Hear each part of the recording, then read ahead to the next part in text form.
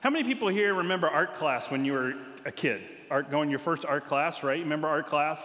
And when you did art, did it look like this? Clay. I got my first lump of clay, and they give you this lump of clay, and they say to you, hey, I want you to make something of that. And I'm like, in elementary school, I'm like, I don't know what to make. I've never thrown a pot, and that's not what we said back then. But I've never created any pottery, so I turned to the kid next to me and said, what are you going to make? And he says, I'm going to make an ashtray, which tells you a lot about my generation, right? We're going to make ashtray.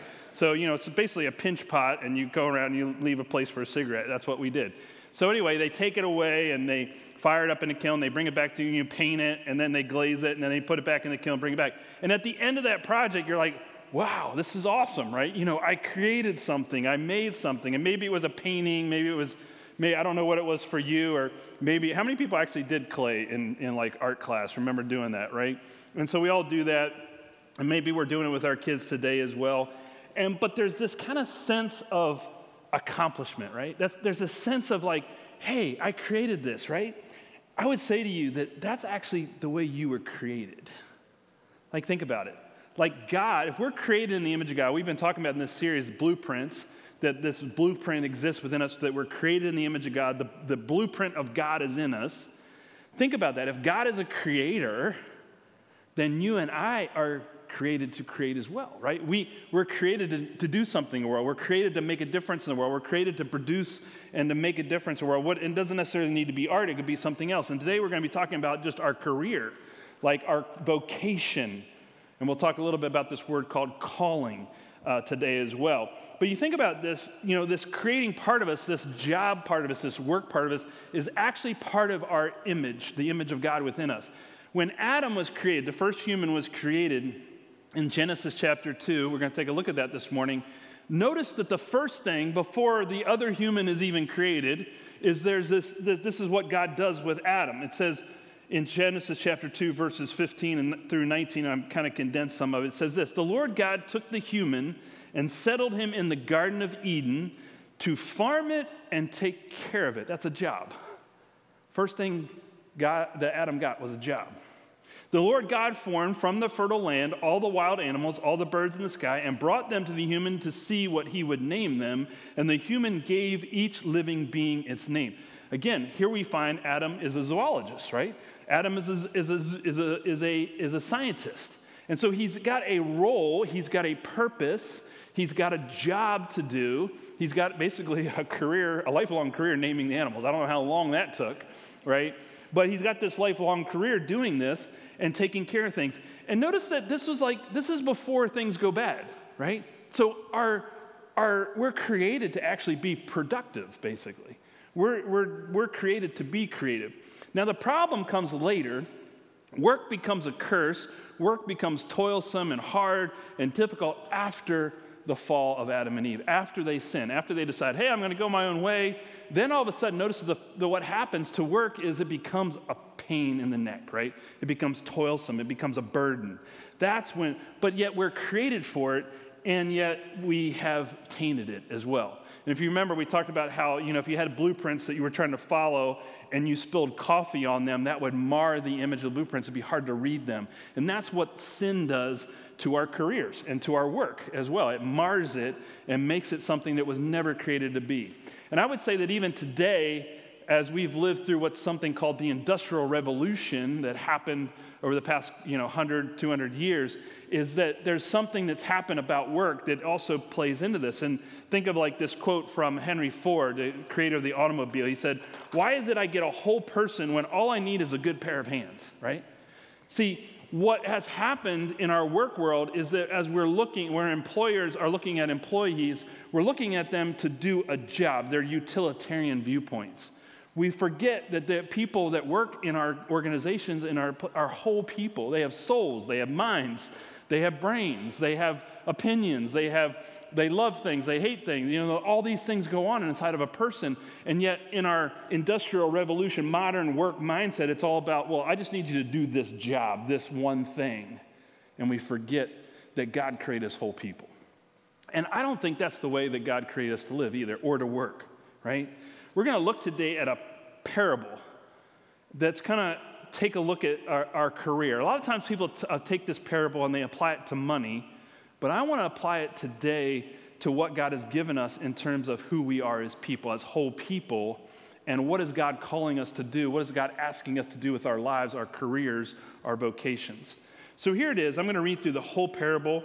If you want to follow along, I'm in Matthew chapter 25. We're going to read verses 14 to 30. I'm reading out of a version of the Bible called the Contemporary English Version, or CEB Bible. So if you're on your phone app and you want to follow along in the same version, you can hit CEB, or you can just look at the slide behind me, and that'll be there too. So you don't even have to take.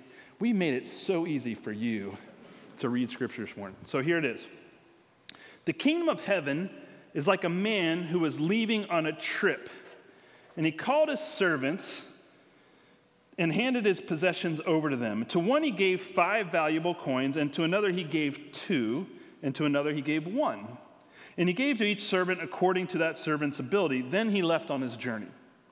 After the man left, the servant who had 5 valuable coins took them and went to work doing business with them. He gained 5 more. In the same way, the one who had 2 valuable coins gained 2 more, but the servant who had received the 1 valuable coin dug a hole in the ground and buried his master's money. Now, after a long time, the master of those servants returned and settled accounts with them. And the one who had received 5 valuable coins came forward with 5 additional coins and said, "Master, you gave me 5 valuable coins. Look, I've gained 5 more." His master replied, "Excellent. You are a good and faithful servant. You've been faithful over a little. I'll put you in charge of much. Come celebrate with me." Second servant also came forward and said, "Master, you gave me 2 valuable coins. Look, I've gained 2 more." His master replied, "Well done. You are a good and faithful servant. You've been faithful over a little. I'll put you in charge of much. Come celebrate with me." Now the one who received 1 valuable coin came and said, "Master, I knew that you were a hard man. You harvest grain where you haven't sown. You gather crops where you haven't spread seed. So I was afraid, and I hid my valuable coin in the ground. Here, you have what's yours." His master replied, "You evil and lazy servant.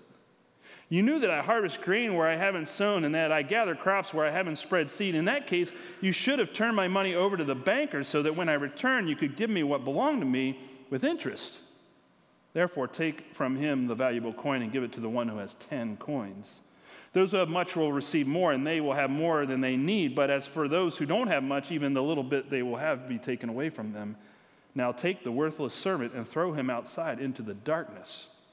People there will be weeping and grinding their teeth." Tough ending. The point is what are you doing with what God has given you?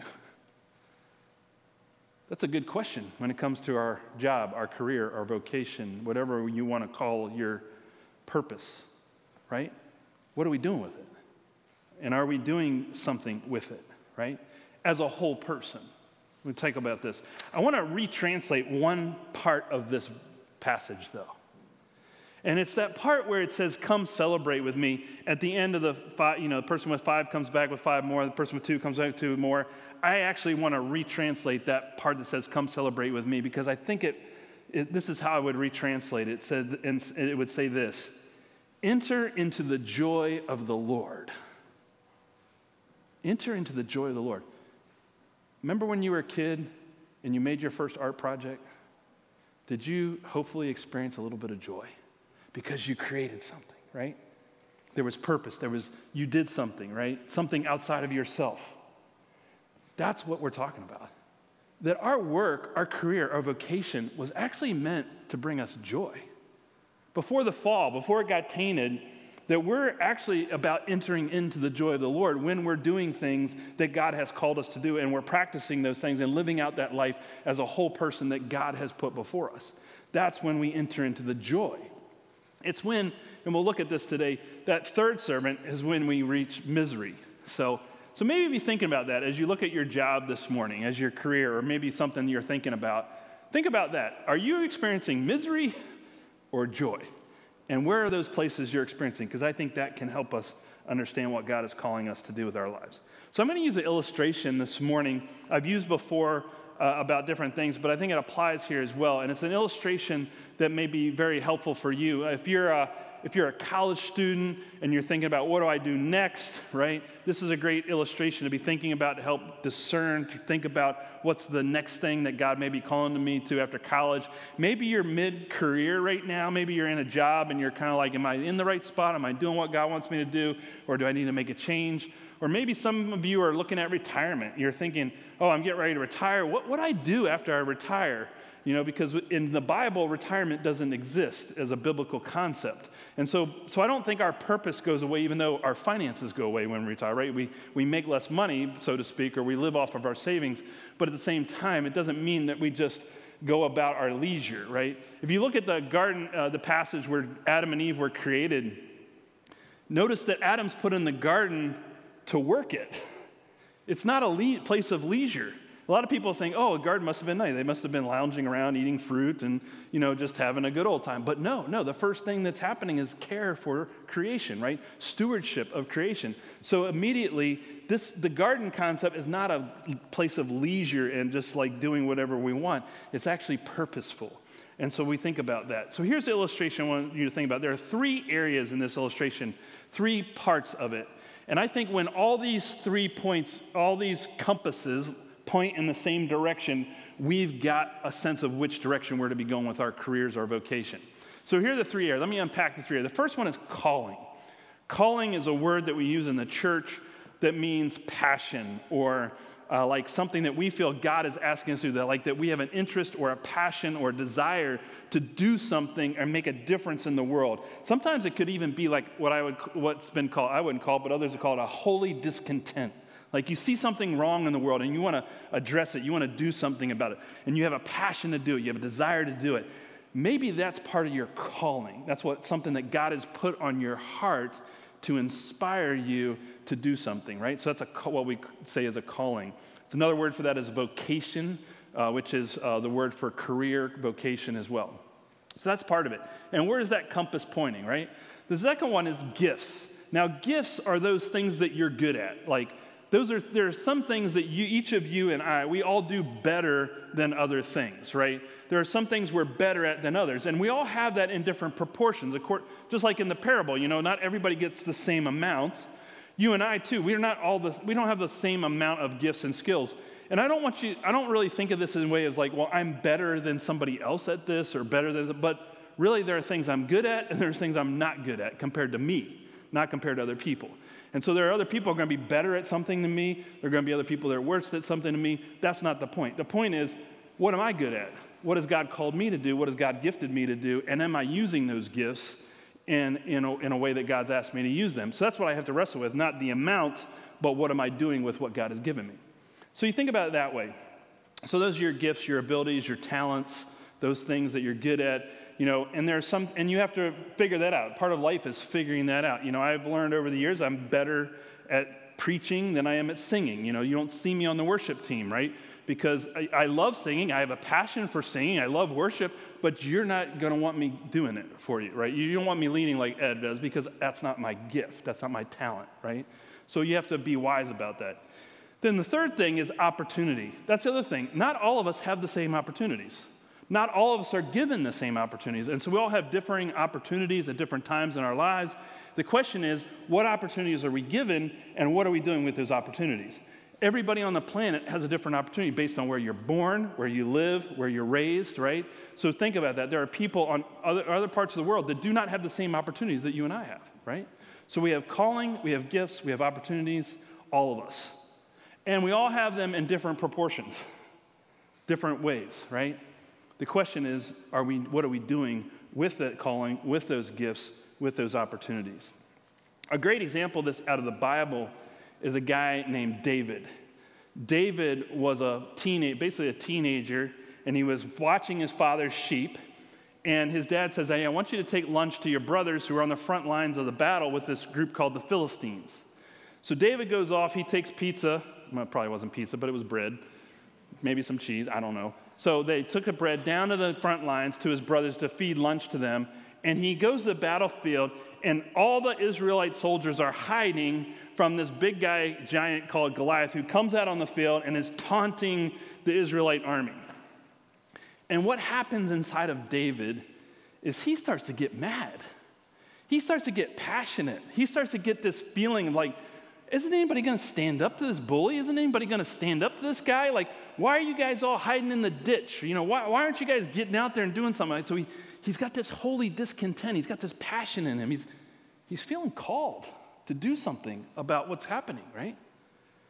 And then he finally says, I'll do something about it, right? He says, I'll do something about it. And so they said, well, you sure? And he's a teenager. And finally, what they did was then they tried to say, okay, well, let's microwave you into a warrior. So you put this armor on, you take this sword, you take this shield, and they try and make him into somebody he's not. And he basically says, no, this is not who I am. This is not how God gifted me. This is not the skills that I have. This is not my talent. I'm not a warrior. I'm a shepherd. And I know how to fend off wild animals. So just give me some stones in my slingshot, right? What is he saying?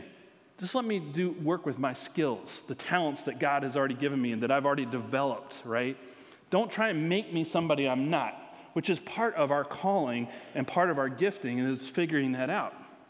And so he says, just let me go to battle with that. And then, what does he have? He's got an opportunity.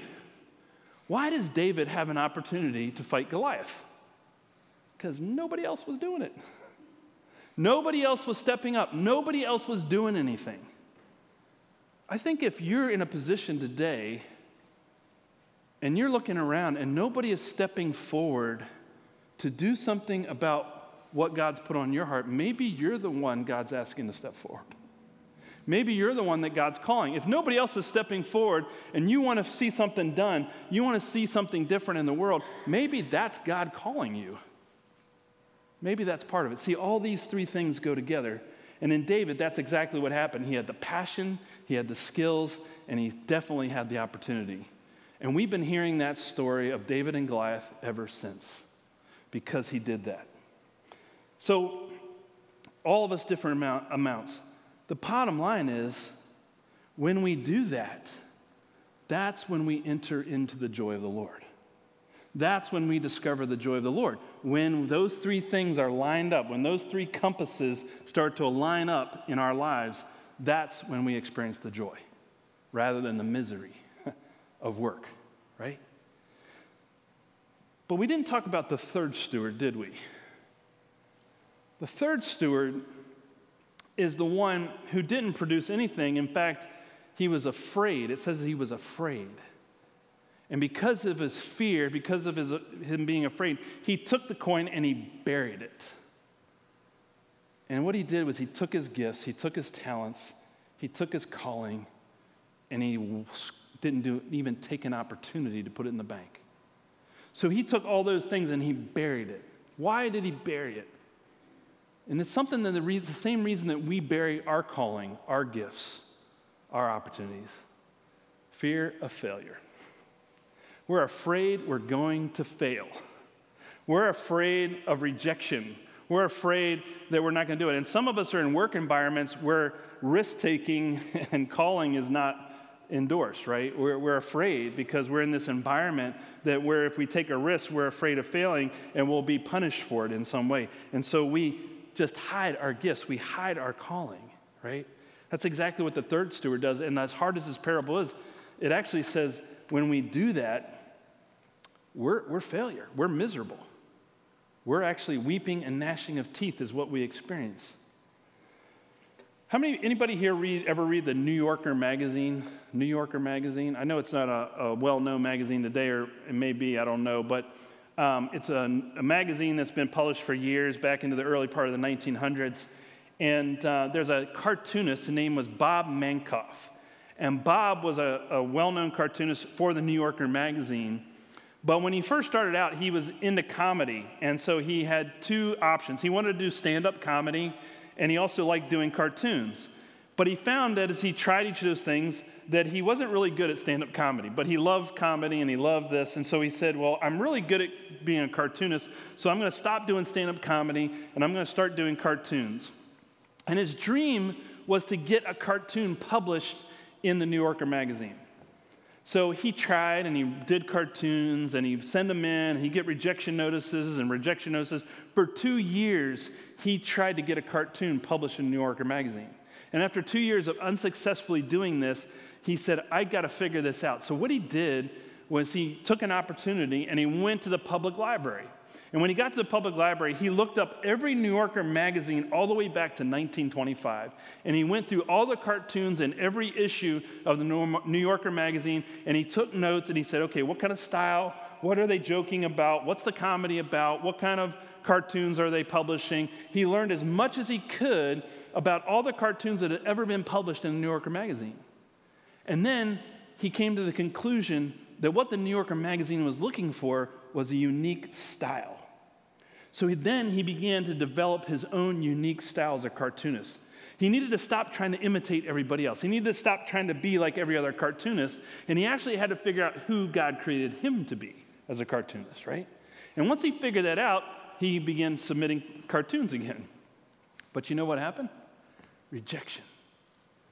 He says he got over 2,000 rejection notices. Think about that. 2,000 cartoons, attempts, work that gets rejected. And after 2,000, he said over 2,000 rejections, finally they published one cartoon. Yeah, actually, here's an example of Bob Mankoff. This is not his first one, but here's one that he did in the New Yorker. It says, if you can't read the caption, it says, and while there's no reason yet to panic, I think it only prudent that we make preparations to panic. Which is exactly what the steward was doing, right? The third steward, he was panicking, right? And Bob Mankoff could have panicked all the way along those 2,000 rejections. I don't know about you, but after rejection 10, I probably would have moved on to another career, right? I would have moved on after 10.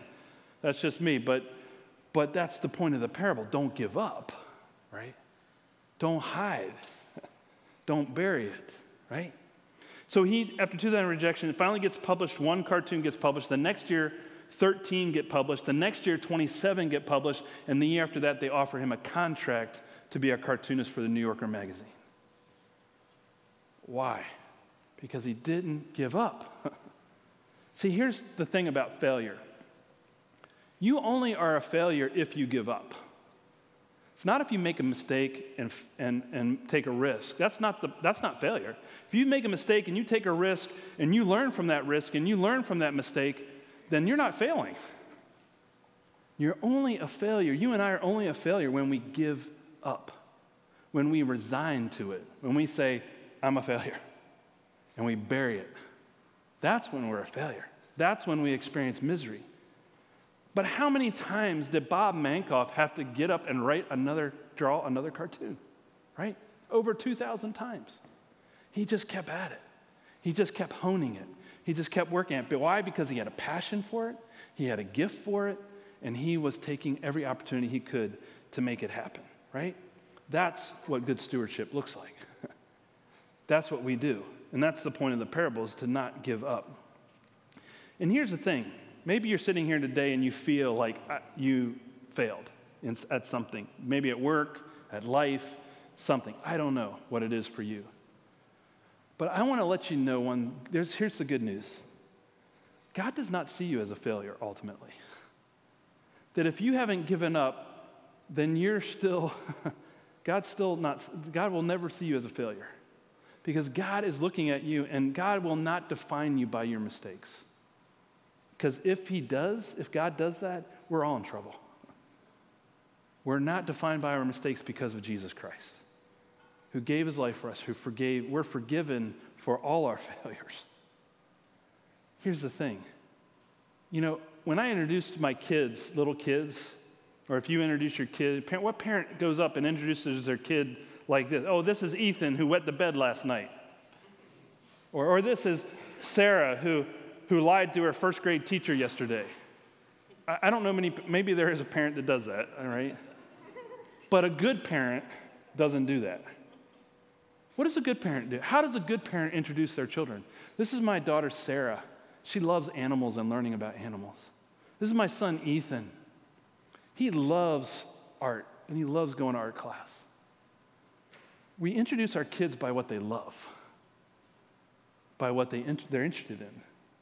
Maybe that's the way God sees us.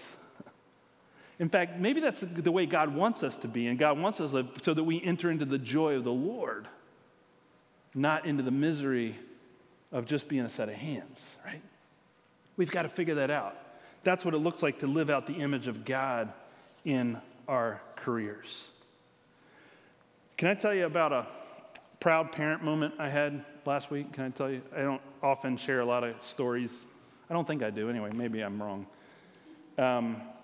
But my daughter called up and she just finished her master's degree. She graduated from the Patterson School at University of Kentucky in international diplomacy and commerce. She wants to go into international development, blah, blah, blah, blah, blah. It's a big thing. But she got offered a full-time job working for a place. She's been interning for a financial company, a financial analytics company. They analyze the stock market, and they're working on all kinds of global deals and everything. It's all about finance. And she's been offered a full-time position. Full-time, full salary means dad doesn't have to pay for anything anymore. And she's got this. It's a great opportunity. And she calls up, say, Dad, what do you think? And I was like, well, what do you think? This is your decision, not my decision. And we're talking it through, and we're talking about it. And I, on the one hand, as a parent, you're like, this is what you raise your kids for. Get a job, right? Go to work, right? Live on your own. Get off of my payroll, right? But there's other person that says, my daughter's a whole person. And as she's talking about it, she's like, Dad, I'm not going to take the job. There's part of you as a parent going, what? You're going to give up that money, right?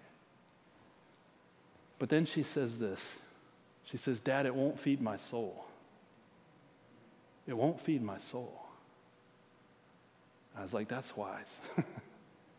She understood that she was called to do something else. She realized, she's like, as great as this would be, as great as the money would be, great all this stuff would be, it's not what God's called me to do. She says, I want to do international development. I want to make a difference in the world around me. I want to help people who are in need and who are in broken systems. I want to go change the world, basically. That's going to feed my soul. And I was like, that's a proud parent moment. Because why? Because it's like, yes, right? That's maturity. That's adulthood, by the way. But that's also someone listening to the call of God for her life, right?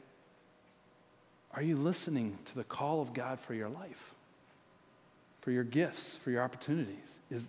Are you experiencing the joy of the Lord where you're at? Because that's what God wants for you. God wants that for you so badly. Let's pray together.